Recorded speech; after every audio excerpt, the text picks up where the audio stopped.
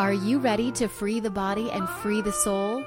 Join Dr. David, the Cutting Edge Doc, as he guides us on today's journey. Here's Dr. David. Welcome, friends. Welcome to another edition of Freeing the Body, Freeing the Soul. I'm your host, Dr. David, the Cutting Edge Doc. And here on Freeing the Body, Freeing the Soul, we do in-depth interviews with individuals that are doing cutting-edge work in the areas of healing, spirituality, and social transformation. And today, my special guest is Shelly Ray. I heard Shelly Ray speak about 6 or 8 weeks ago on another podcast when she was being interviewed by Rick Archer. And Rick interviews people who have had different levels of radical awakening type experiences.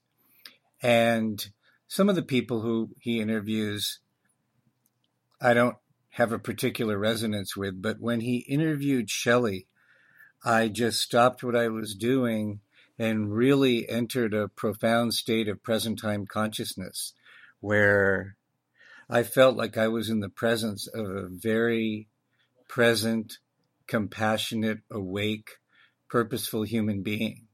And it just so happens that she has quite a story to tell.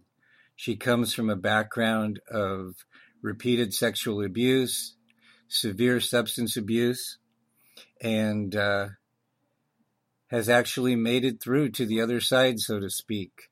Had very powerful awakening experiences that finally led to a radical awakening several years ago. So sit back, relax, and enjoy the delightful Shelly Ray. Welcome, friends. Dr. David, the Cutting Edge Doc here, and I'm here with Shelly Ray, and I'm very excited about providing this platform to share Shelly Ray with you. I actually found out about Shelly fairly recently. About a month ago, I was listening to another podcast. I was listening to Rick Archer's podcast, Buddha at the Gas Pump, where he interviews people that have gone through a powerful spiritual awakening. And he's done a couple of hundred of these. And I've listened to I would say probably 30 or 40 over the last 2 or 3 years. And, some of them don't do much for me. Some of them are a little heady for me, where I feel like people are a little too talking about it instead of being it and living it. But sometimes he interviews somebody and the person he's interviewing and the conversation is really juicy and alive and delightful. And that's how I felt when I was listening to Rick interview Shelly. And another reason that I'm excited about interviewing Shelly today is that Shelly comes from a lot of trauma in her life.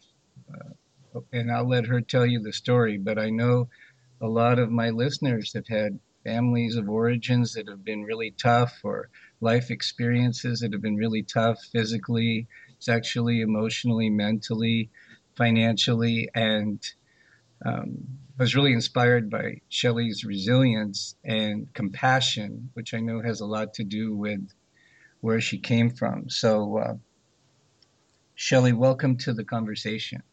Oh, thank you, David. Real pleasure to be here with you. Great. So I'm going to read to the listeners the brief bio you gave me, and then we'll get right into it. Okay, great. Shelly Ray, a Reiki master for 15 plus years, trained to the master level in many other energy modalities, and is certified in numerous body-centered therapies. Her work in this field became full-time in the year 2000.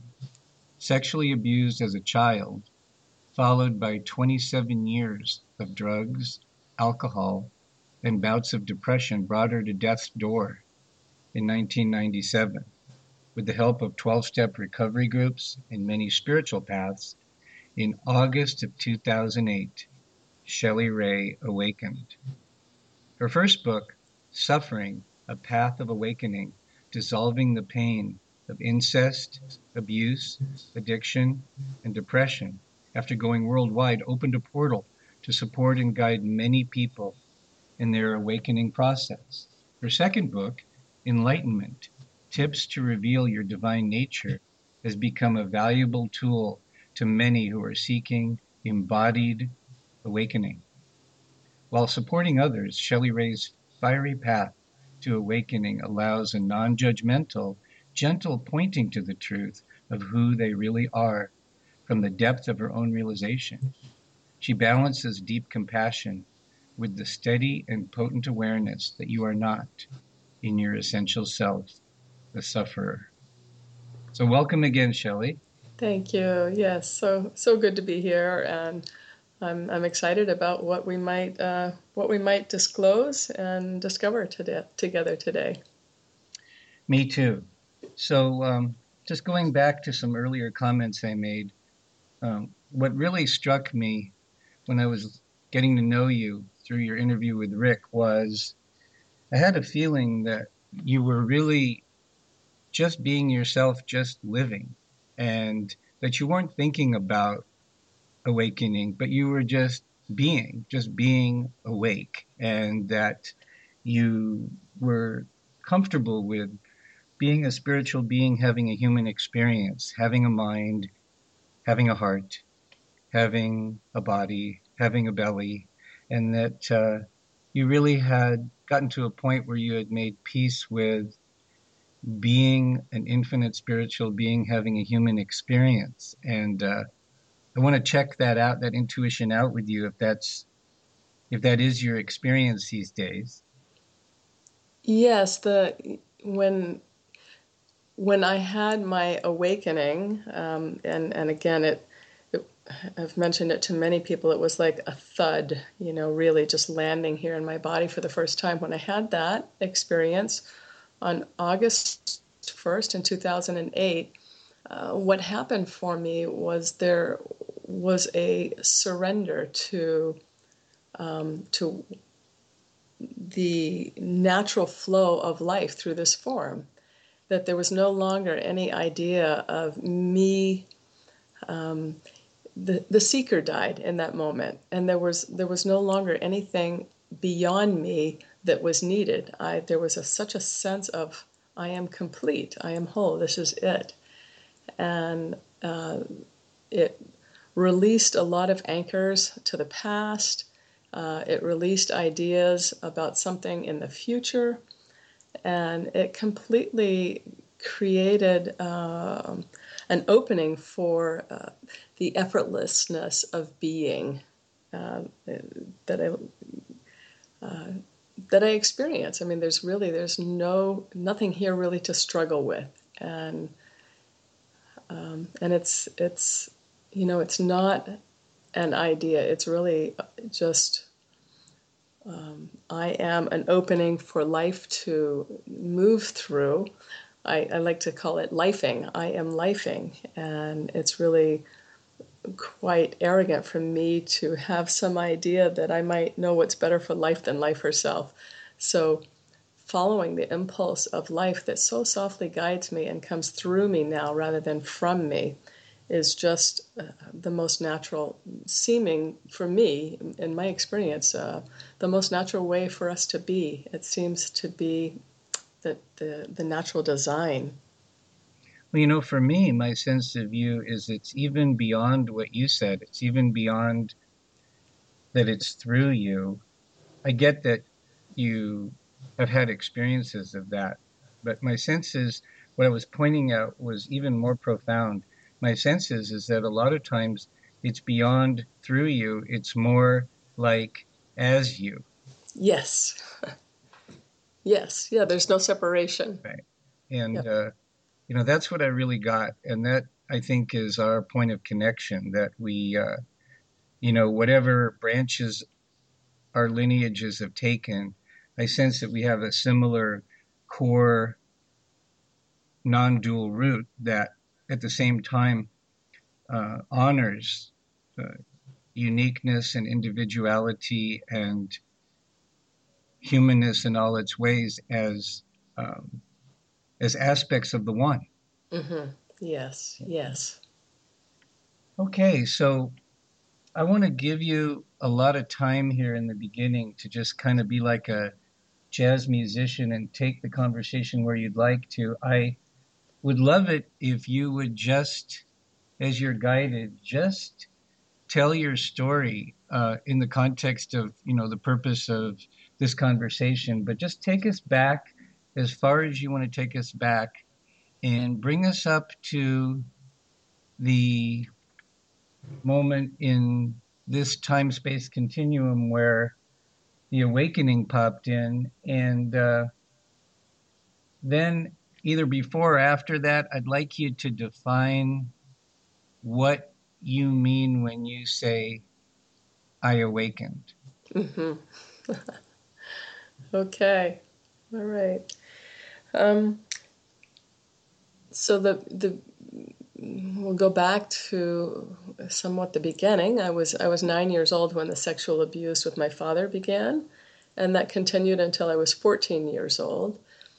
And the only reason it stopped at 14 was because I told my mother about it.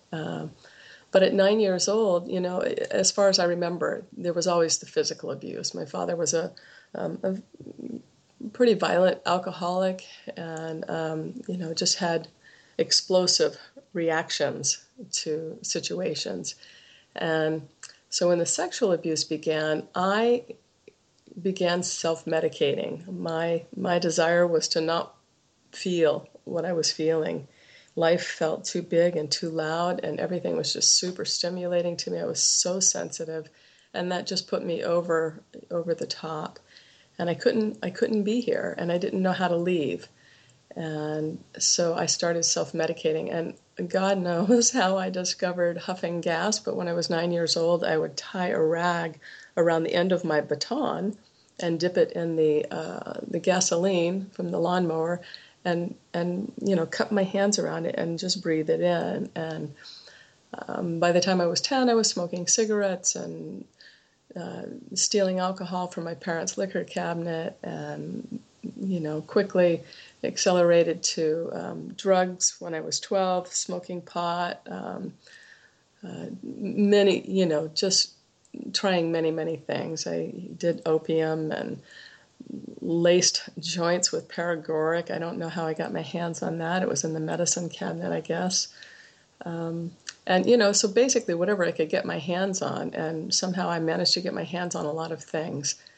And by the time I was a teenager, I was drinking daily, and found cocaine by the time I was 18, and that became an 18-year habit. Somewhere in there, life just didn't seem fair to me. I was so identified with the abused one, and blamed my father and blamed my past for the dysfunction of my life. Got married when I was 25, had a couple of kids. I have a couple of beautiful adult children, and they're very well balanced and rather incredibly, stable, beautiful lives coming from a bit of a messy alcoholic mother. So anyway, so I got married.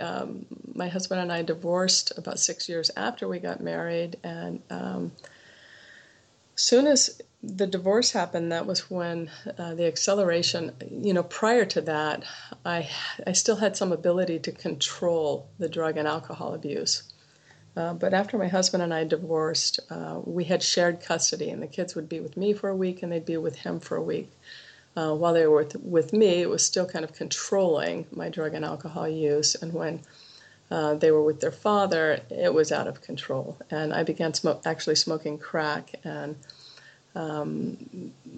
that took me to my knees. After about 2.5 years, I had what was called a cocaine coma. I had a total out-of-body experience and saw my body, what I thought my body had died, and didn't know how to get back into the form.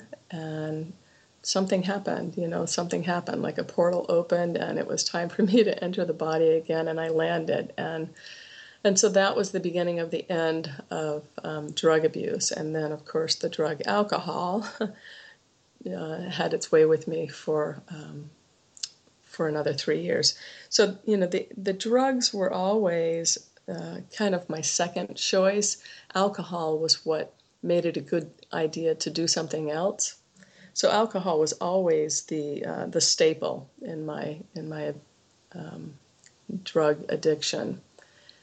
And when I woke up in a hospital in June of 1997 and had been there for 4 days, not knowing why I was there, that began the beginning of really recovery. It still took me 6 months to stop drinking, but something happened in that hospital. I woke up, I had had a suicide attempt and an alcohol blackout where I had swallowed all the pills in my house, and I was already in an alcohol blackout when I swallowed all the pills, and dragging my blanket and in my pajamas out to the railroad tracks out in the woods, I laid down to die. And somehow someone discovered me at 2 o'clock in the morning on a Tuesday night or a Wednesday morning, however you want to look at it.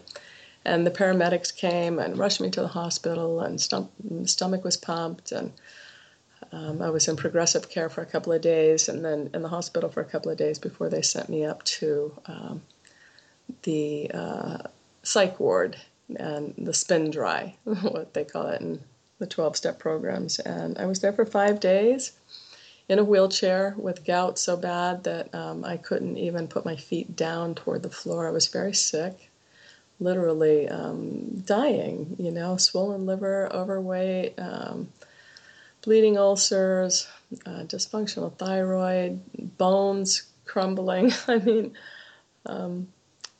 a lot of things that are labeled as incurable. And so what happened was I found my way to Alcoholics Anonymous. I had to go to meetings while I was in the hospital, and somehow, miraculously, found a really strict and loving sponsor who held my hand and took me through the eye of the needle, really, of getting sober.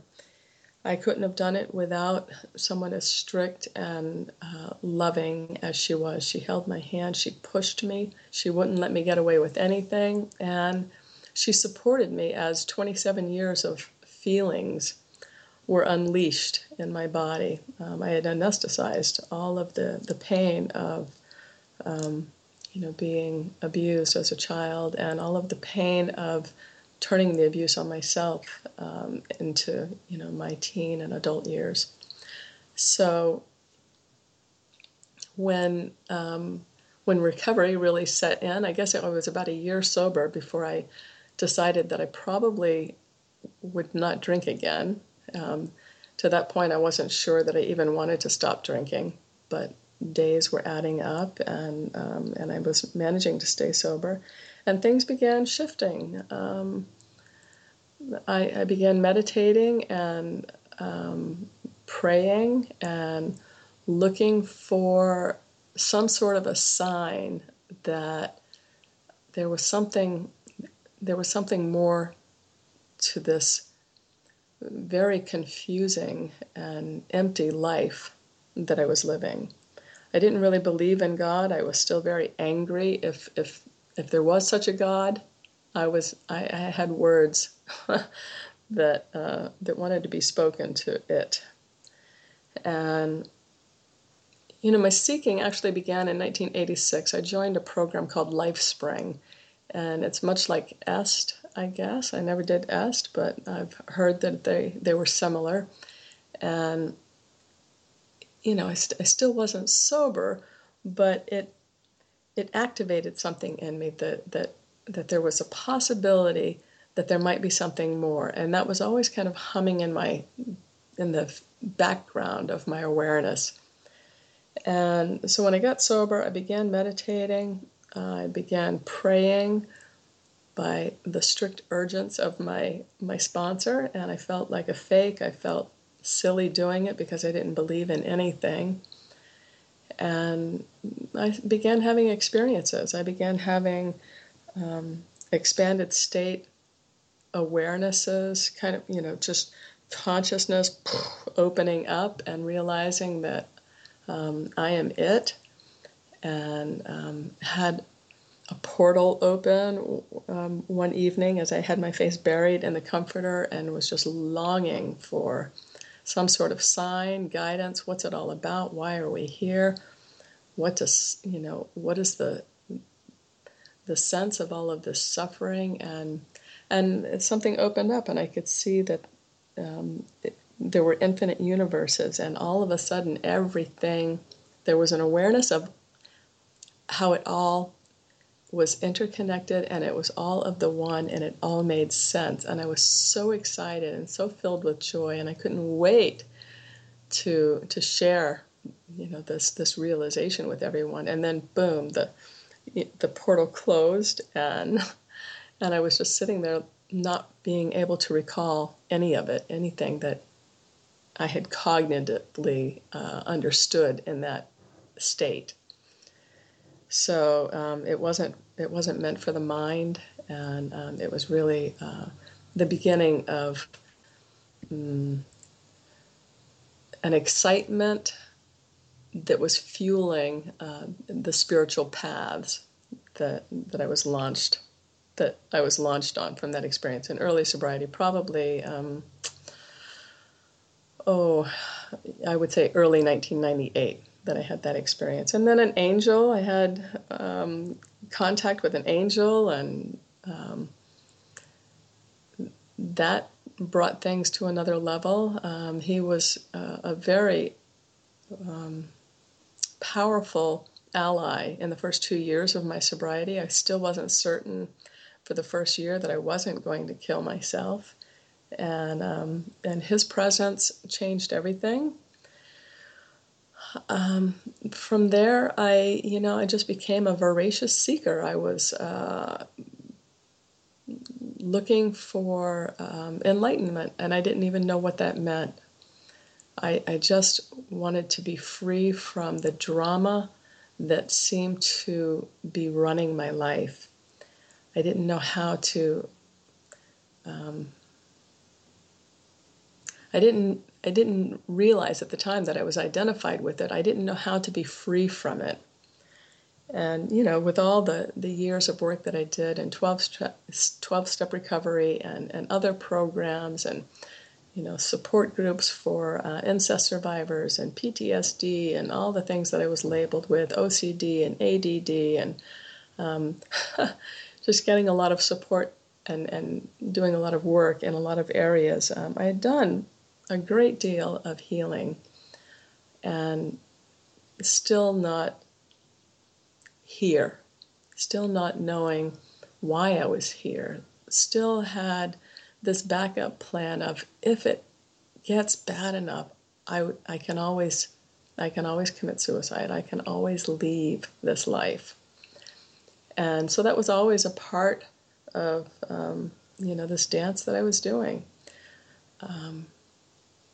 I had an experience in meditation one day where, and again, this was in early sobriety, probably the early on in 1998, where I seemed to just pop into another realm where I wasn't aware of the body, I wasn't aware of form, and I had this remembering, I guess I would call it. It was a sense of my father and I came to do this dance of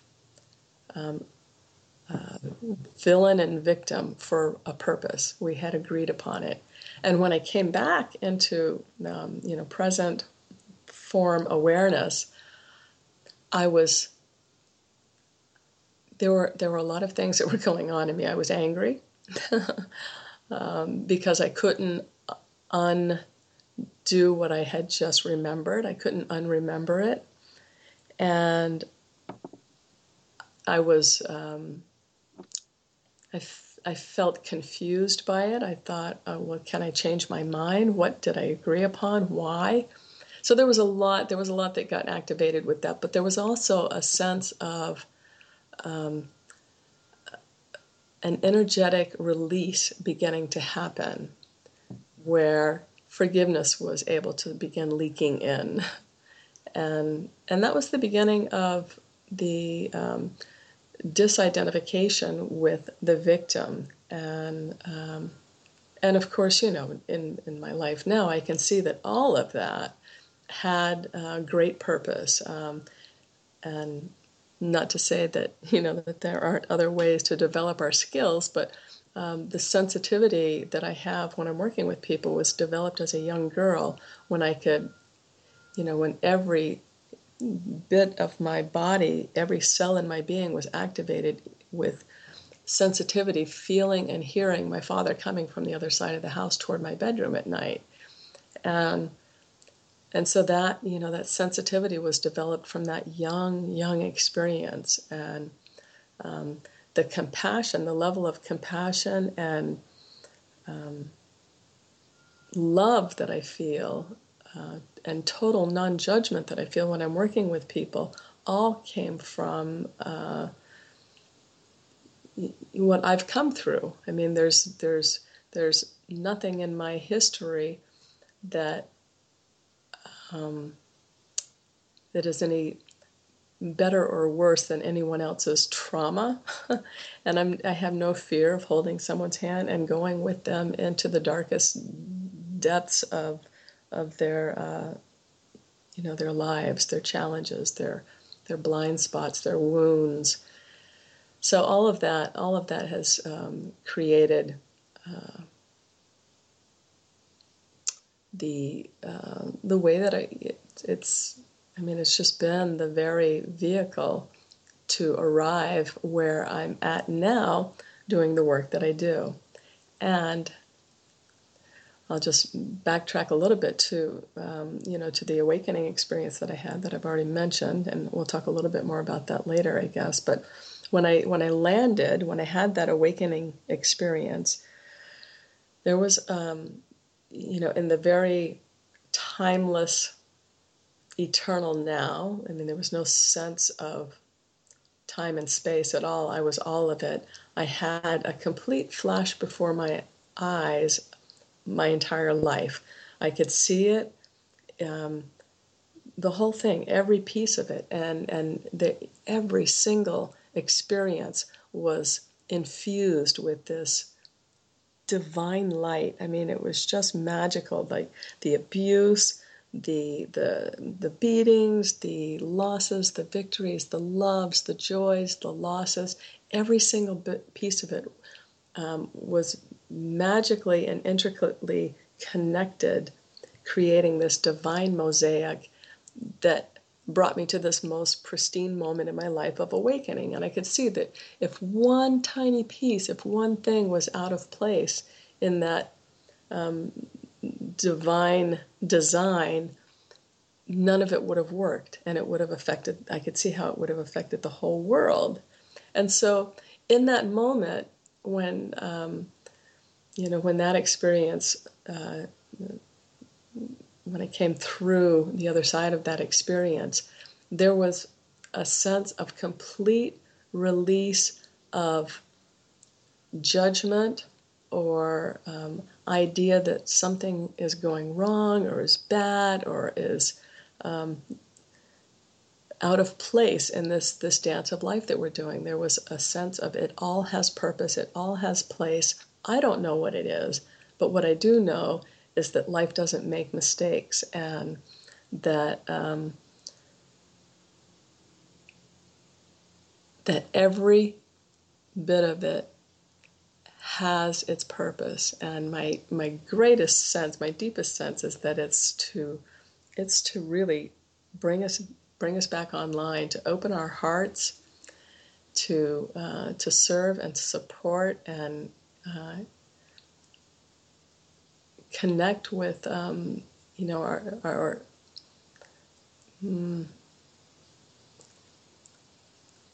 most magical, exquisite selves. I mean, it's all it's all just such a beautiful divine dance. You know, I'm challenged to put words to what it is that, you know, to what it is that I experience in life today. So I'm not quite sure where else to go with this. Maybe you have some questions, David, that you'd like, or places that you'd like me to expand and Okay. explore with you a bit more. Yeah. Well, first of all, thank you Mm-hmm. very much. I was right there with you the whole time. Yeah, there's a couple places I'd like to take this. One is I want to get into what you're meaning when you talk about awakening. And I want to get into it because I think, clarity of definition is important in general, but I want to get into it specifically because I know for people that are still very embedded in an egoic state of consciousness, when they imagine awakening, very often they're imagining something that I would call a peak experience Mm-hmm. that can last anywhere between minutes and, in my experience, months. Mm-hmm. And that isn't what I mean when I talk about awakening. And I don't think that's what you're meaning either. Mm-hmm.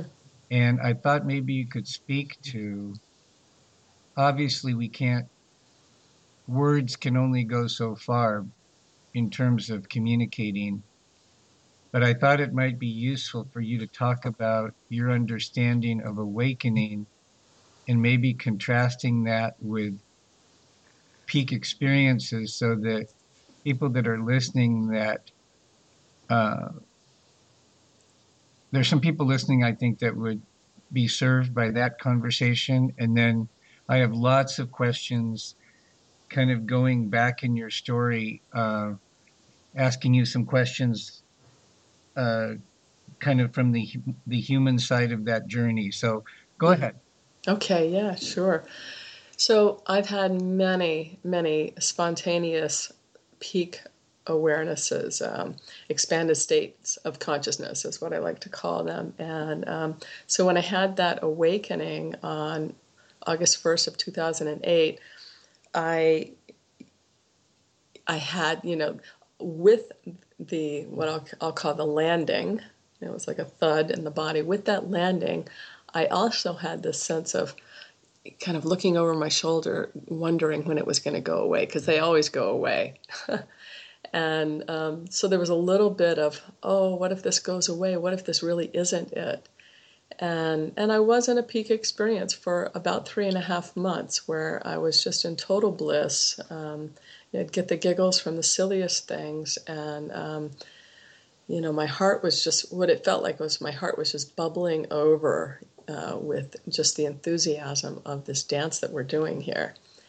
And none of that really went away. I think that what happened was I adjusted to it and it became the new normal, this frequency, this higher vibrational state that I seem to be vibrating at. And with that, so there, it wasn't anything like what my mind had told me awakening might be. I had this thought that enlightenment might be, I don't know what I thought, just burst into a ball of light maybe, or be able to walk on water, or, fireworks or something that would not end. But it's quite normal. It's very kind of ordinary. And what I can say about awakening is that something got turned around. It was like I was living upside down and something got right side up. And there was a way of no longer identifying with any of the drama of life. And all of that just fell away. What happened was, I guess, the way I like to say it is that there's a sense of being in the world and not of it. It doesn't have its tentacles in me anymore. There's a way of experiencing it and seeing it and allowing it without any need for it to be any different. And so when I said before that there's a sense of something coming through me rather than from me, now I'm able to respond to life from an open place of knowing that I am this, rather than reacting to life from a contracted belief or some identification with a should or something from my past. So there's a sense of being freed of anything needing to be any different, including myself. So if I I'm still I'm still here as a human being. I'm still here in this physical form, and I still experience emotions. Although that too has softened, and I just don't react emotionally to things that I used to react to. So I still feel sadness, and I still feel joy, and I still get angry once in a while. And the difference between all of these feelings that come through me is I don't have a sense. There's no judge that comes in and criticizes it. It's like a breeze will blow through and then be gone. And so there's no sense of, oh, that was bad, that was good, that was right, that was wrong. It just, it was an experience, and it was clean. I say it was clean because there was nothing resisting it, so it didn't create any kind of disharmony or wreckage in its wake.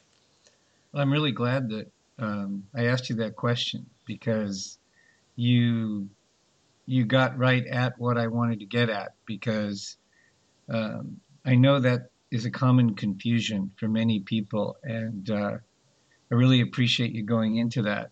Mm-hmm. Mm-hmm. So I want to take you back and kind of come through some of your past again, but focus a little bit more on kind of down and dirty creaturehood reality, if that's okay. Sure. So where were you born? Where was your family of origin? Okay, I was born in St. Petersburg, Florida, and I grew up, well, we did a short stint in California when I was, I think, 5, but for the most part, we moved a lot, because of my father's, because of the way he moved in the world, because of his history, we moved around a lot. He didn't let us get too close or stay connected with family at all. So it kind of kept him protected in the way that he was moving by not staying anywhere too long. We moved from Florida to Vermont, and then back to Florida, and then back to Vermont. And I guess I was, 9 years old when we moved up north and stayed up north. Yes. And I was 9 years old, and that was when the abuse began, the sexual abuse. What year were you born in? Oh, 1960. Okay. Yep. And then do you have brothers and sisters? I do. I've got one older brother, a younger sister, and the youngest of 4 is my other brother. Now, did any of them, including your mother, know what was going on then? And if not, when did this all come out?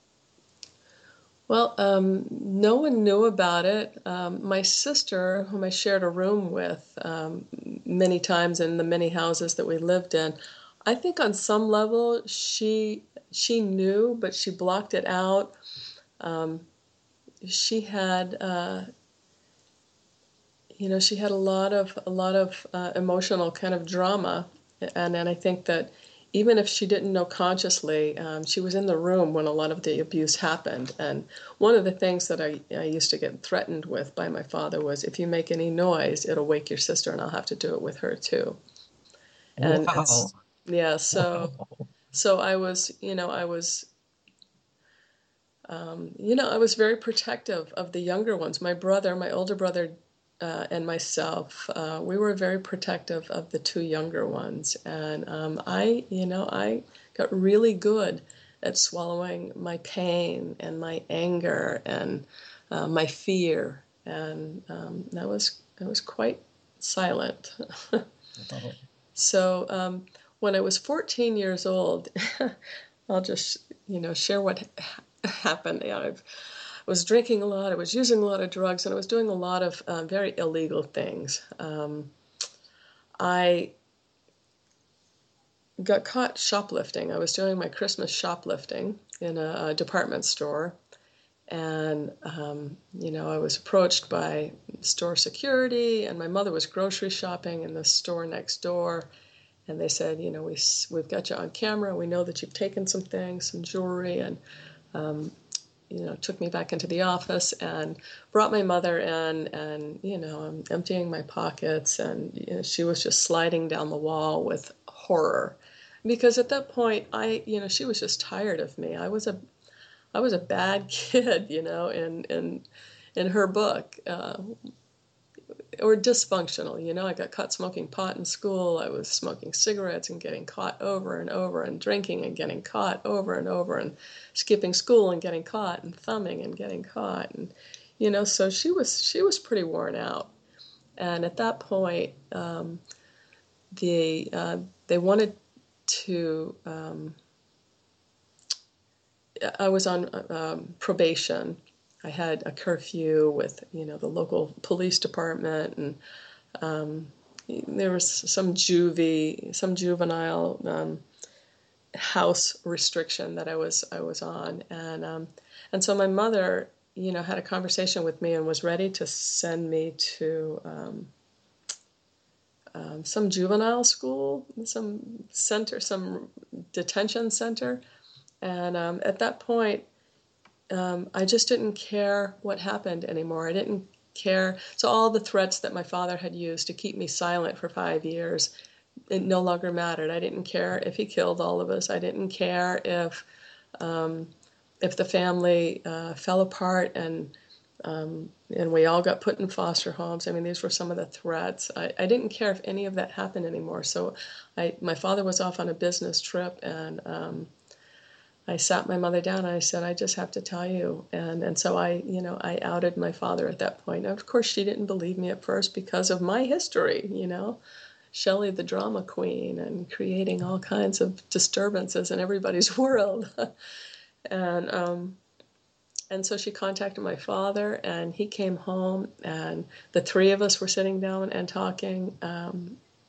And he was denying it, and I was just sitting there. My whole body, it was like having a shamanic experience. I don't know if it was fear, if it was just a release of years of holding back emotions. And I'm telling you, there must have been fire coming out of my eyes as I was making eye contact with my father. And I said, you have to tell the truth. You have to tell the truth here. And he broke down and started crying and admitted to everything. Wow. Yeah. And so at that point, my mother had 2 suicide attempts, and, that's all the story around all of this, the drama is in my first book. And so she had fear of, divorcing my father and being seen as an unfit mother because of her history, and the fear of those 4 kids going into foster homes, and so she kind of came at it from another angle. We can fix your father. We can get him help, and so that and he promised to get help, and the help never happened. And I moved out at an early age, and I think I was 16 when I started staying with my boyfriend, and got my first apartment when I was 17, and just wasn't home much, as much as possible. And he stopped, he did stop abusing me, and but at that point, I had already turned the abuse on myself. I was already addicted to drugs and alcohol.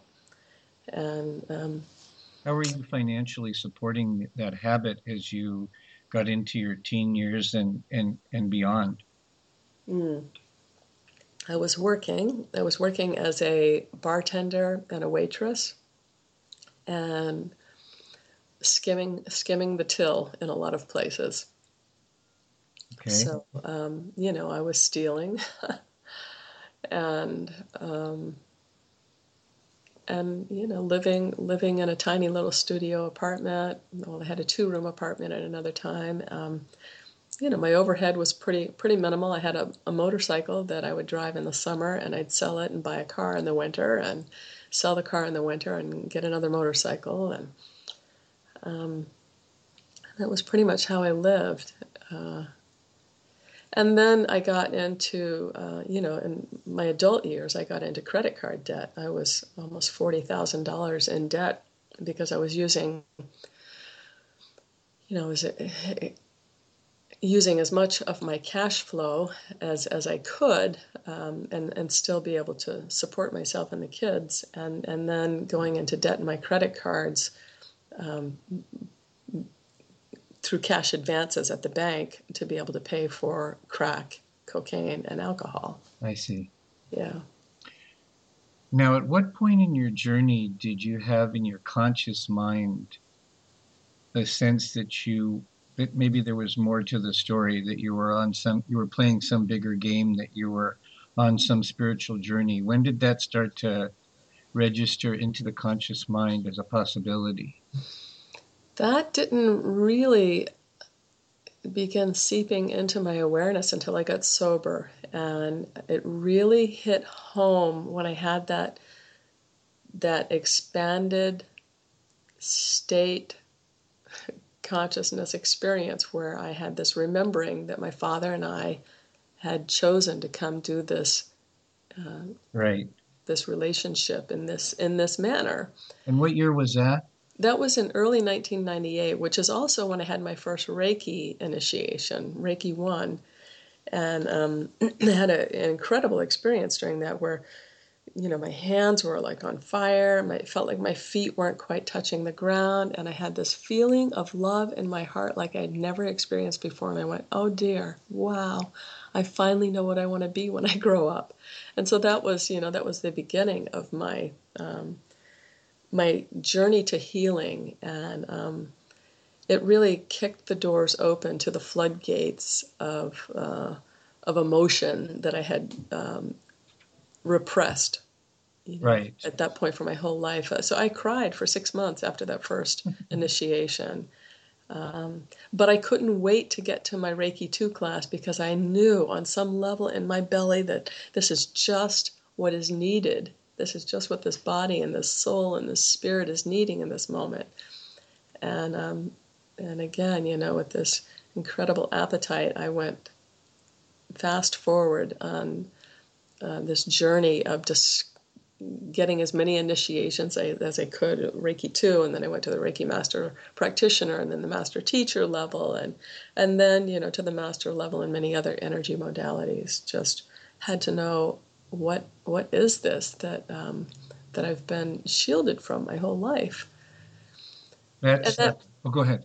And that was actually, it was remarkable. I was like a billboard of, I was like the billboard for miracles, because all these things that I had that were supposedly incurable, one after the other, I dropped all the pharmaceuticals, and by probably March of '98, I wasn't taking anything anymore, against the great concern of my doctors. I dropped everything, and everything began healing. I had this incredible pain in my left foot, and I just remember inside of about a year and a half after my Reiki journey began, I always had pain in that foot, and I had to be careful how I stepped on it. I just remember I'd been sitting in meditation on a beach in Florida, and I stood up. I was on vacation. I stood up and stretched and kind of rolled up onto the balls of my feet, prepared for the pain in the left foot that always came when I put too much pressure on it. And there was no pain, and I went, what? And I was just hitting my foot on the ground going, oh, wow, look at that. The pain is gone. It's healed. And and I, just had that same sort of experience with all the other things that had been going on in my body. The dysfunctional thyroid, haven't been on medication now for 17 years. Degenerative disc disease, all the pain in my neck and my lower back has gone away, and of course the bleeding ulcers. I mean, all of the body dysfunction has healed itself through, working with this energy and of course giving up drugs and alcohol and some diet change. I think there'd be a good segue to ask you who have been, on the physical plane, who have been some of your major mentors, teachers, teachings, major spiritual influences other than your encounter with the Reiki lineage? Okay, so Paramhansa Yogananda and the Self-Realization Fellowship teachings, that was my path for about 7 years. And I considered him my heart guru. And Eckhart Tolle, I just fell in love with him after I read The Power of Now. And of course I did, watched all of the interviews with Oprah, and then became a member of the Eckhart Tolle TV for a period of time and watched all of his talks and meditations. And so probably Yogananda and Eckhart Tolle were my two, I would call them my two kind of most solid teachers, gurus. But I had, the Course of Miracles. I studied that for years, and it never made sense to me. And all these other teaching, Krishnamurti and Ramana and all these other paths that I touched into in books that I read and DVDs and events that I attended, some of it seemed so contradictory, and some of it didn't make any sense to me at all. If that's true, then why this? And what happened when after I had my awakening, all of a sudden there was again, having this whole new way of seeing and being. It all made sense to me. All of a sudden I was able to read A Course in Miracles and understand it. And I don't know, it was like the resistance or the contraction or the mental realm that I was living in, that was trying to figure everything out. When that hardwire got cut, there was a way of experiencing it and understanding it rather than thinking and trying to figure it out. Right. Can you speak at all about your journey of healing in the area of intimate relationships? Mm-hmm. Yes. Well, there were just some things that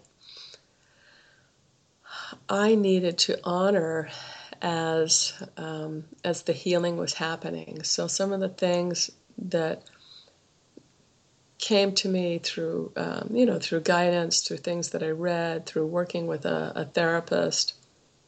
Actually, I worked with a therapist for 8 years before I got sober, and then 4 years into sobriety, and she was quite helpful, giving little pointers here and there, ways to take care of myself as these little girl wounds were coming up. So in relationship, if one of the things that I had to do was have trust and good communication with my partner, and honor what was going on for me in the moment. If we're in an act of sexual intimacy and this little girl aspect comes up and she's scared, what I needed to do was honor that and speak it. All of a sudden I'm feeling scared. I need to can we just slow down and stop? Can you just hold me for a moment? Whatever it is, to really honor the truth of my being and hold that little girl that is all of a sudden present and not wanting to move forward or feeling frozen or scared or whatever. And so all of these ways of honoring kind of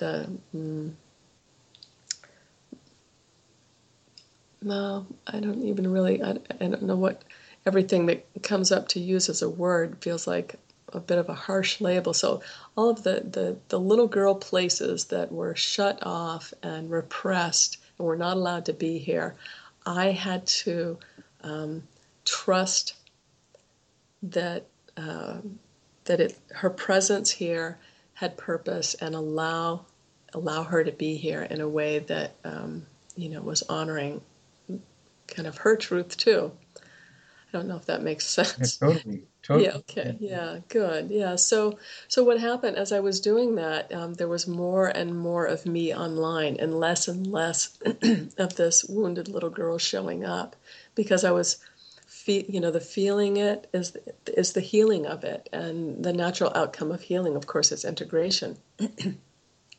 And so I was feeling her and allowing her to be here and speaking about it, and really honoring and trusting the flow of life in that moment. And I recall, so after awakening, it doesn't mean that just because you're now awake, it doesn't mean that there aren't still places that are in need of healing. So it's wonderful that you were able to allow and attract a conscious partner, or more than one conscious partner, so that you would have a safe and focused space for this to heal.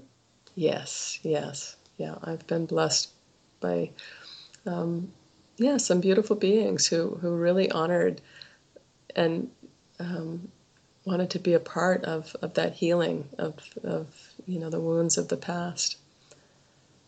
Did you find that as you healed emotionally, that your body and your energy flow came back online by itself, or did you find that you had to do some more focused physical and etheric type practices to recover that physical and energetic flow through the body?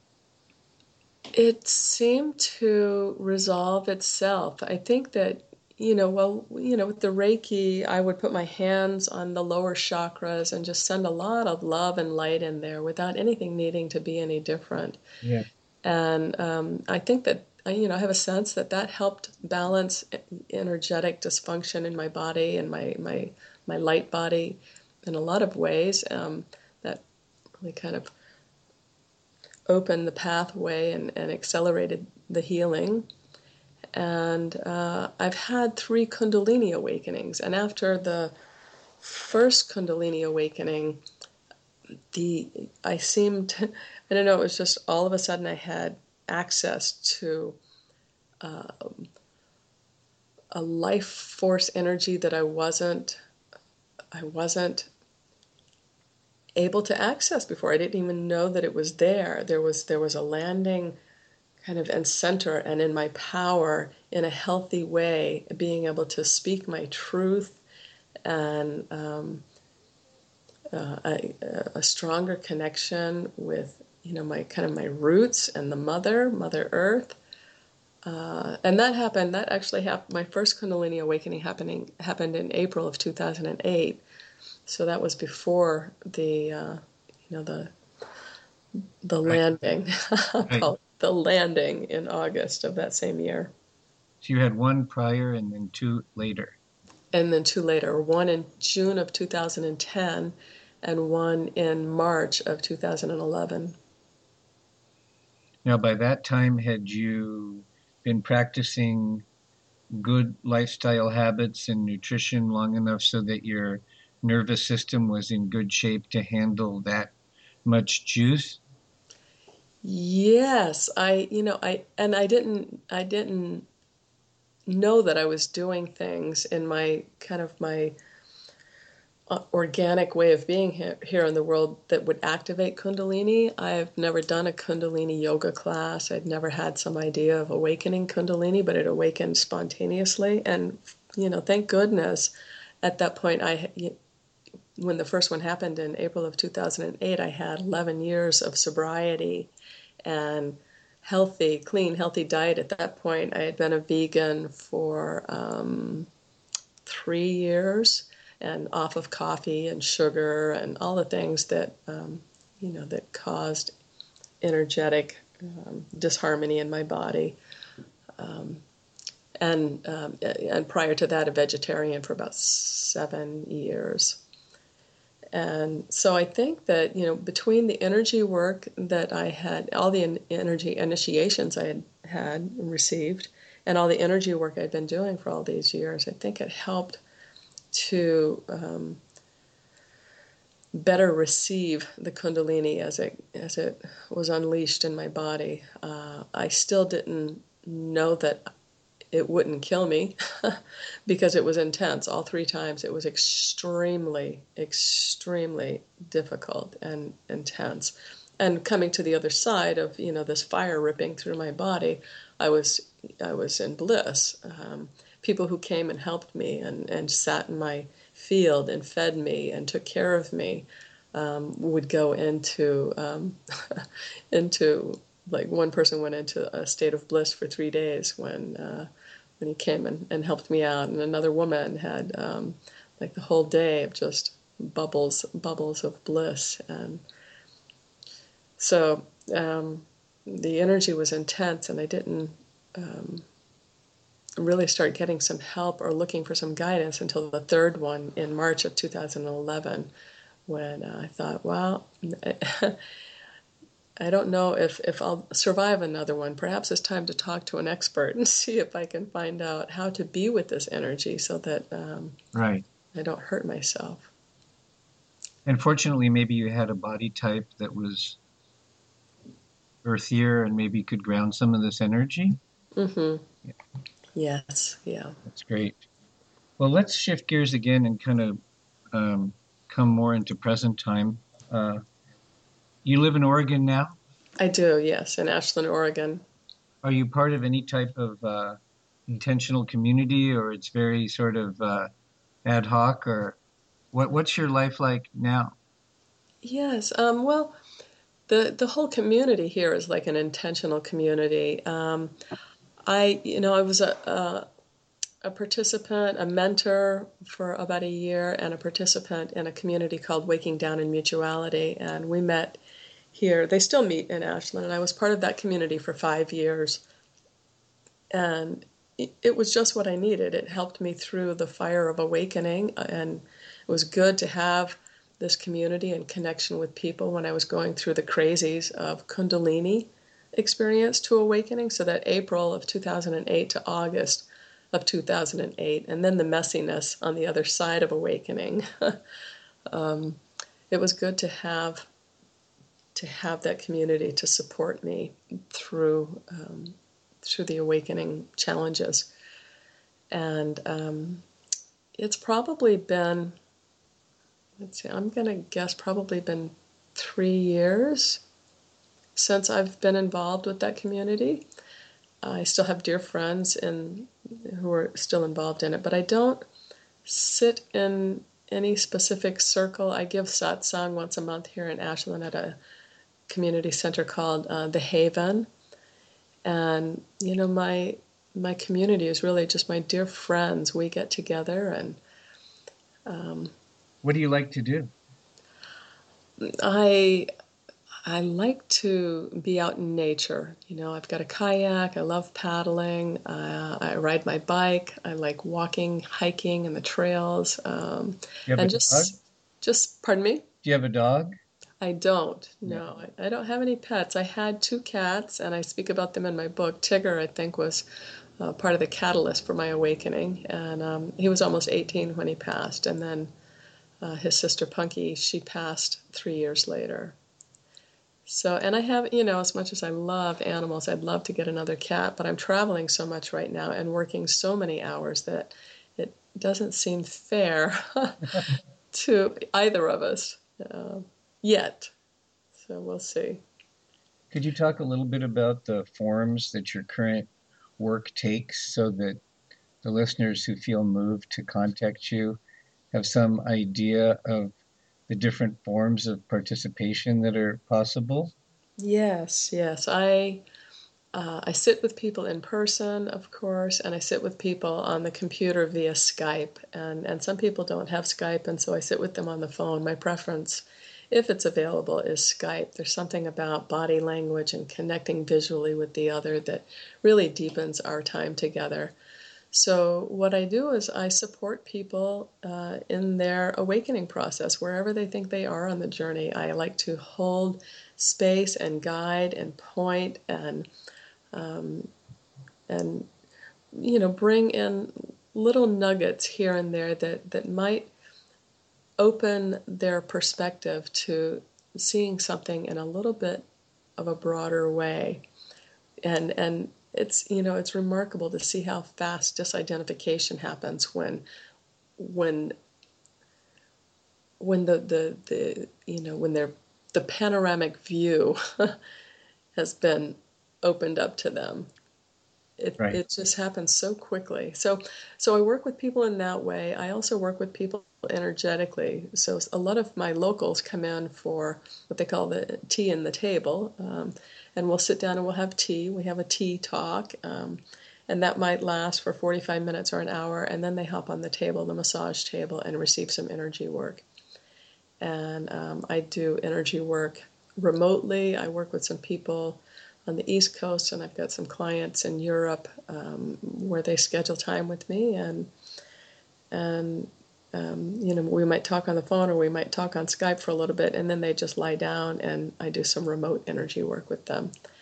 I also do events. I travel around, and it's satsang and more. So there's some talking, and there's some support and reflection, and kind of the satsang format.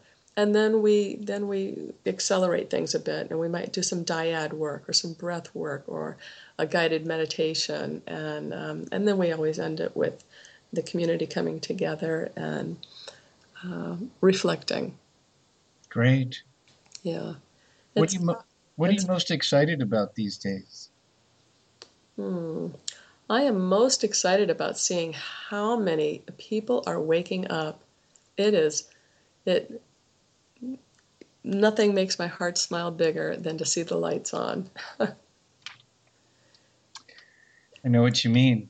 Yeah, and people just freed up from the drama of life, recognizing that that it's the identification with the one who suffers, or the identification with the one who is lost or confused, that is the very thing that is in the way of being able to move as the free being that they are, and to respond to life in a way that doesn't cause or add to the challenge of the situation. I think one of the most challenging things for people is that before you can disidentify, you have to really, really, really, really grok to what extent you're lost, Mm-hmm. to what extent you are entangled. Yes, yeah. And the idea that the you that you are is not the real you is a profound idea. Yes, yes, I love that. Yes. And so that's what I work with people on, that little we tease that out. I call myself an unteacher. And so what I do is I help them release all the beliefs and the teachings and all the things that they have bought into that keeps them trapped in that mental construct, which is not who they are. Right. I think our work is very similar. My work I sort of see as it's going on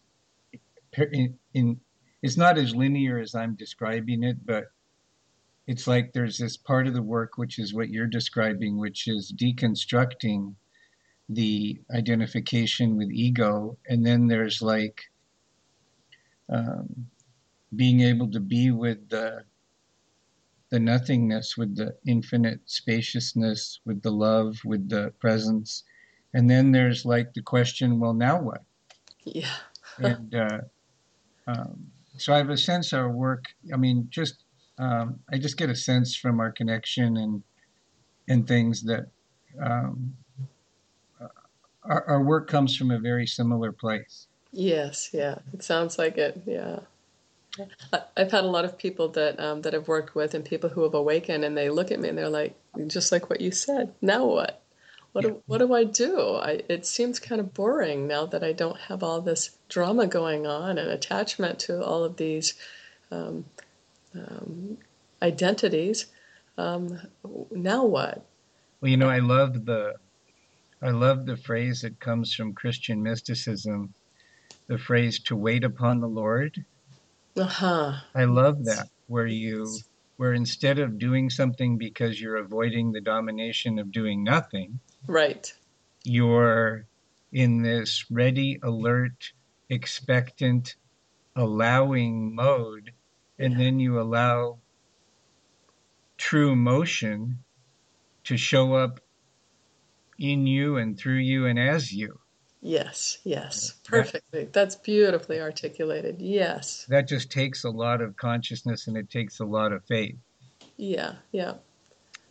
Oh, good. Yeah. And sometimes people say, well, so if there's nothing to do, I could just lie down and just lay here forever. And I'm like, well, you could, but I have a pretty good sense that eventually life is going to come knocking at your door and say, get up, we've got something to do. That's great. Yeah. So, as we move toward closing here, I want to turn the floor back over to you and just have you check in to see if there's anything you're being guided to say or share with our listeners as we wind down, and any last words or thoughts, and also give out your contact information, and then we'll wrap it up. Okay. Okay. Um, let's see. What do I want to say? Well, we've covered a lot, and I just want to encourage people to um, be open to the possibility. Just be open to the possibility that it can all change in a moment, and that the only thing that's really standing in the way of you recognizing what's here is an idea um, that it's got to be something else. And it's powerful, it's potent, it's beautiful, it's magical, and it is so ordinary. It is so our most natural, normal state. And when we can move from that place of effortlessness, the effortlessness of being, then we're honoring all of life. We're honoring the dysfunction, the disharmony, the exquisite blossoming of joy and love expressions. We're honoring it all and moving from a place of stillness and wholeness without reacting to some old conditioned mind pattern. And just hold in your awareness that, wow, it's possible. It's possible to come from a relatively quiet and gentle life to awakening, or, the most difficult and challenging life to awakening. My sense is that the traumatic past is not so necessary anymore. That we were kind of the pioneers and blazing a path to accelerated awakening. I've got people who have had the most beautiful, soft lives waking up, and it's just magical. So I guess being open to the possibility that we all have access to it, and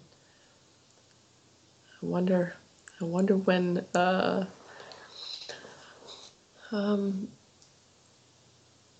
not when. I guess I just want, wondering in the moment. I love the energy of curiosity. What else is possible? I wonder what else is possible. So, and not needing to know, just letting go and letting life show you what else is possible. Kind of a releasing control, letting go of the reins and letting life show you and lead you.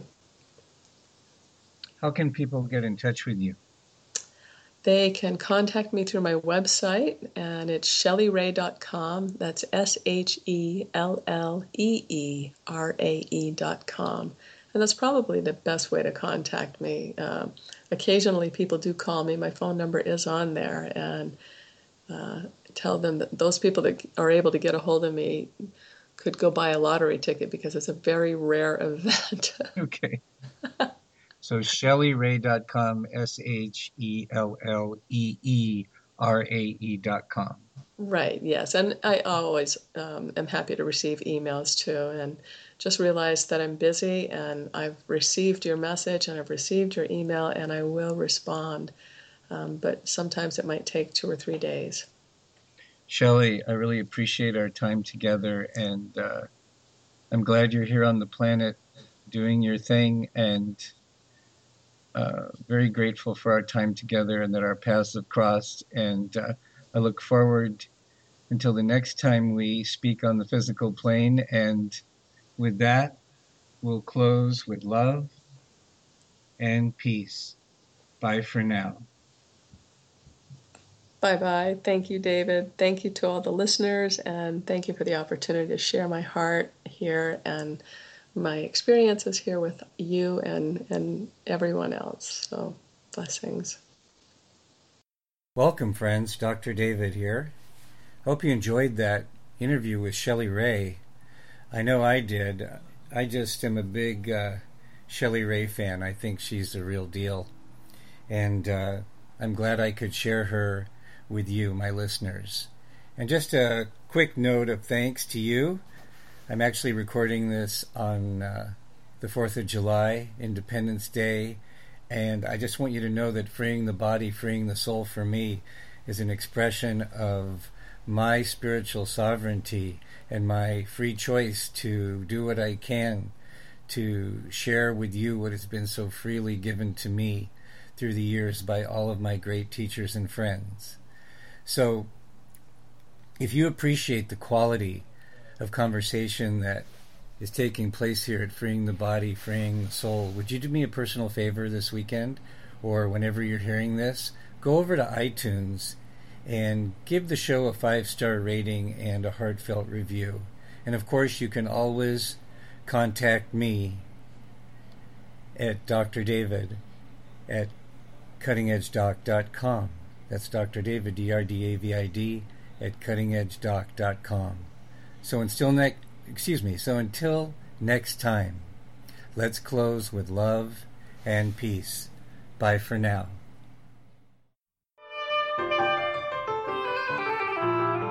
Thank you for joining us for today's episode of Freeing the Body, Freeing the Soul.